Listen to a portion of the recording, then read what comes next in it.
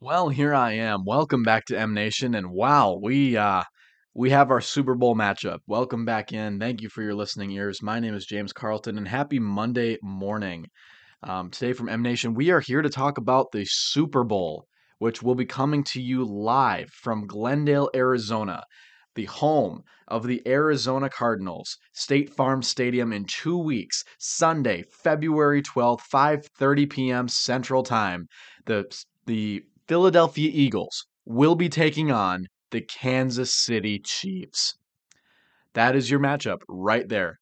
Jalen Hurts, Devontae Smith, Hassan Reddick, and Fletcher Cox, Linval Joseph, you name it. You name it. CJ Gardner Johnson going up against Patrick Mahomes, Chris Jones, Travis Kelsey, Hardman, the whole deal. They're all there in Glendale, Arizona in 2 weeks. So we had, pulling back the curtain here a little bit, I'm recording this 10:23 p.m. immediately after the Chiefs Bengals game. And to be completely honest with you guys, I really don't know what to say. Today was a up and down day of quality football and wins and losses, and I'll be fully transparent. I was rooting for the San Francisco 49ers a lot more than I was rooting for the Chiefs or the Bengals, but um, I really would have preferred the 49ers to win that game. And it's so heartbreaking when you think about what the 49ers could have done. Because let's be honest with ourselves, 31-7 doesn't really do the justice how well the 49ers defense played today, considering the situations they were under. And yeah, they let up some stuff, but yeah, Philadelphia is an incredible offense. But the 49ers defense still showed up basically the entire day.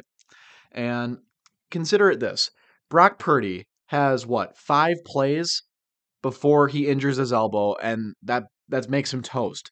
That the third string quarterback for the 49ers is now toast for the rest of the game. He can't throw the ball. The only thing he can do is hand it off and like maybe throw it 5 yards. And of course, the 49ers want to protect Brock Purdy. They want to protect him because he's their starting quarterback next season. They want to make sure that Brock Purdy isn't going to injure his elbow even more. So he's going to have to sit out for an entire year or have an injury that's never going to be it's going to leave him to never being the same again. They want to protect their asset. So they're not going to let Brock Purdy throw these bombs down the field for the rest of the day when they know they have Christian McCaffrey in the backfield who's fully capable of tearing things up. You saw that touchdown run today by the 49ers and Christian McCaffrey. Holy hell. That's one of the best runs I've ever seen, let alone in a playoff game. But you look at this, right?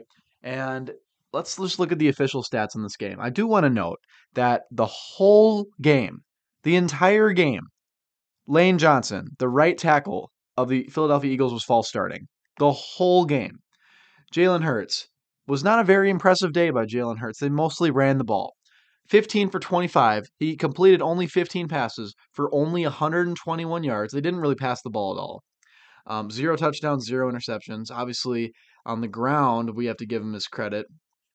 Jalen Hurts had 39 rushing yards, one rushing touchdown. Boston Scott had a rushing touchdown. Miles Sanders, 2 rushing touchdowns, and that is your ball game. Leading receiver was Devontae Smith with 36 receiving yards.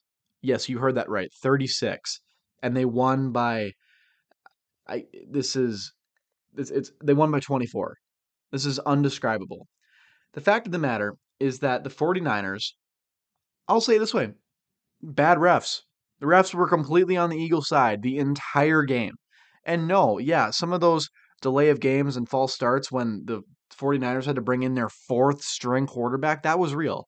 But some of these calls, not towards the end of the game, obviously, where Trent Williams chokeslammed a guy, but it's just complete BS. And it's so unfortunate that when you look at what the Philadelphia Eagles had to do to reach the Super Bowl, think of it this way. Philadelphia Eagles getting that 1 seed, they earned it. The Philadelphia Eagles, all they had to do was beat up the Giants, who had a very hard fought game against the Vikings the week before. They had one less day of rest. The Philadelphia Eagles had a bye week, and then all they had to do was beat a team that doesn't know how to pass the ball, aka the Giants. All they had to do was send pressure on Daniel Jones the whole game, and they win. That was it. That was literally it. The game was over from the moment it started. The Giants didn't have a chance against the Eagles at home. And then the Philadelphia Eagles get a home NFC Championship game after they defeat the easy Giants. And who are they going up against? The 49ers. Yeah, 49ers are a great team, But the 49ers have a third string quarterback. First sequence. Brock Purdy gets injured. Fourth string quarterback now.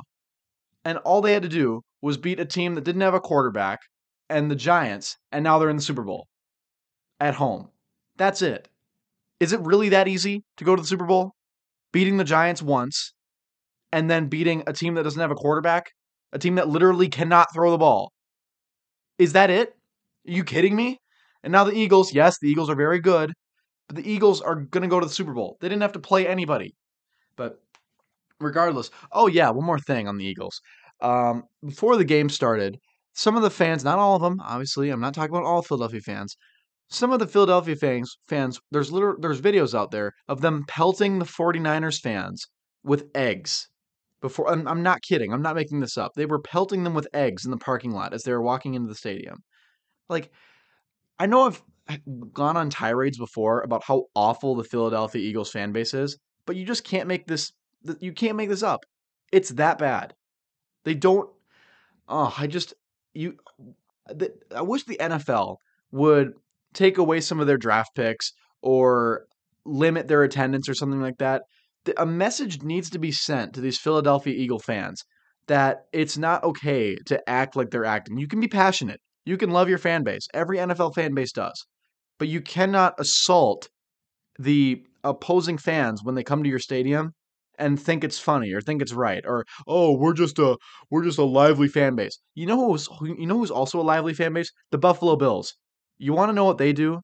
They put themselves through plastic folding tables before the game starts. They don't throw opposing fans through them. They don't pelt eggs at them. They don't pour barbecue sauce on them.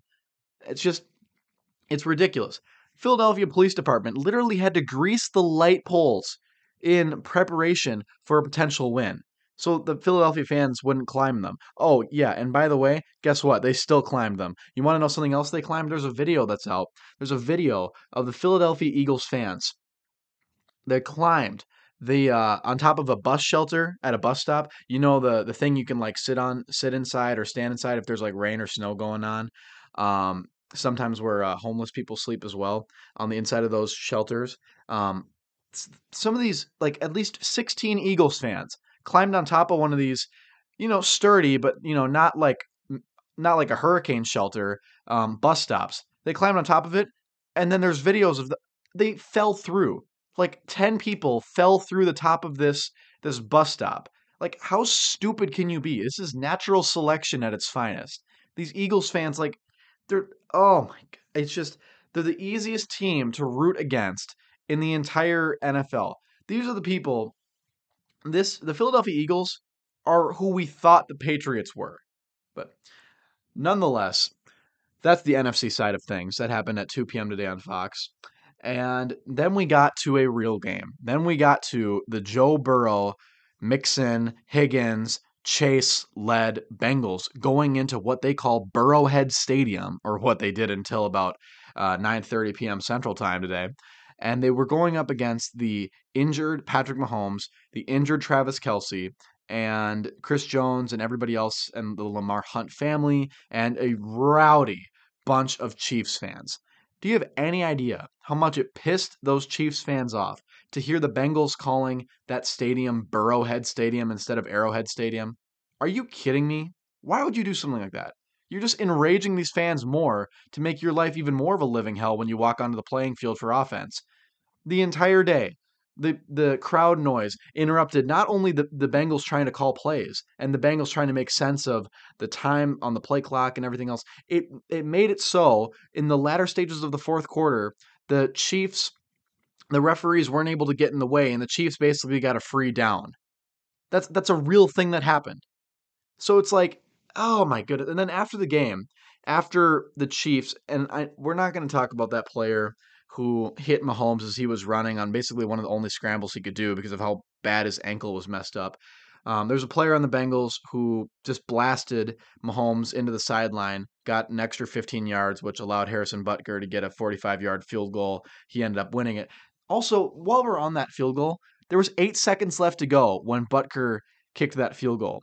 I don't know if I'm missing something, or I don't know if I'm just a talking head right now, but you got 8 seconds to go on a first down to win the game, why wouldn't you just have Mahomes, or not even Mahomes, if you want Henny to go in there, why wouldn't you just, you don't have any timeouts left. I'm not asking you to kneel the ball and immediately call a timeout.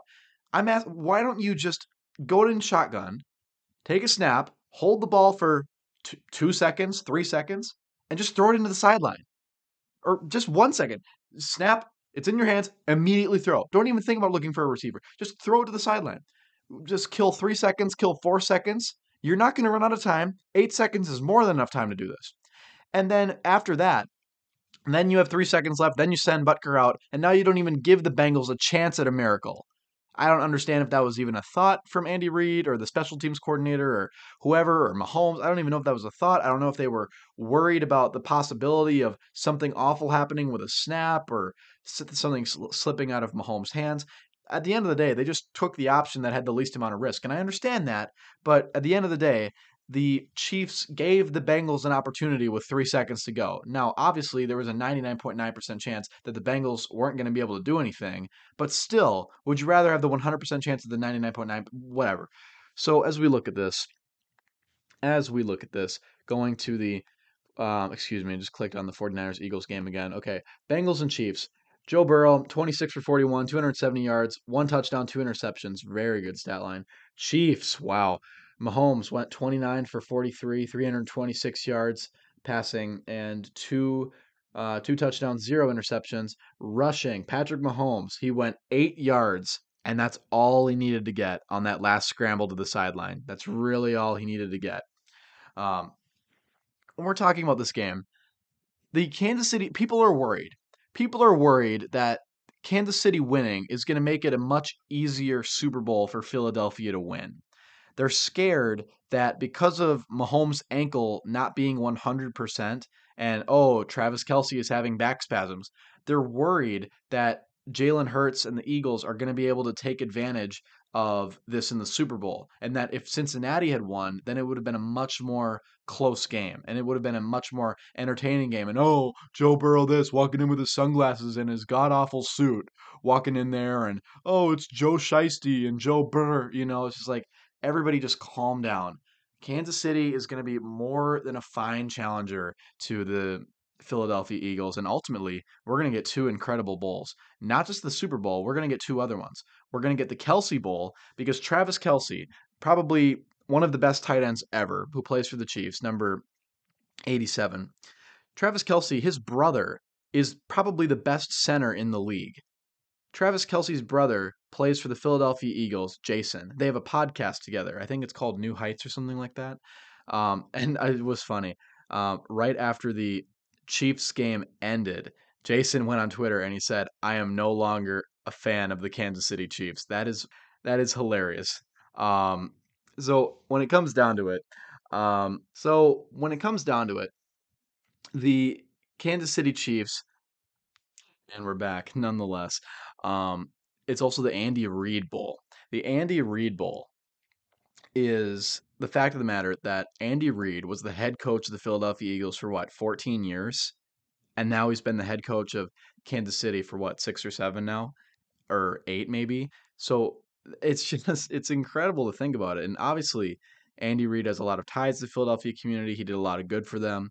Um, so yeah, we're gonna have the cheeseburger bowl with Andy, but there's a lot to look forward to in the next 2 weeks leading up to this game. There's gonna be a lot of media coverage. There's gonna be a lot of speculation, and is Mahomes' ankle going to? There's gonna be so many ankle experts over the next 2 weeks coming out and saying they know what's best for Mahomes, and it's like, okay, whatever you say, dude.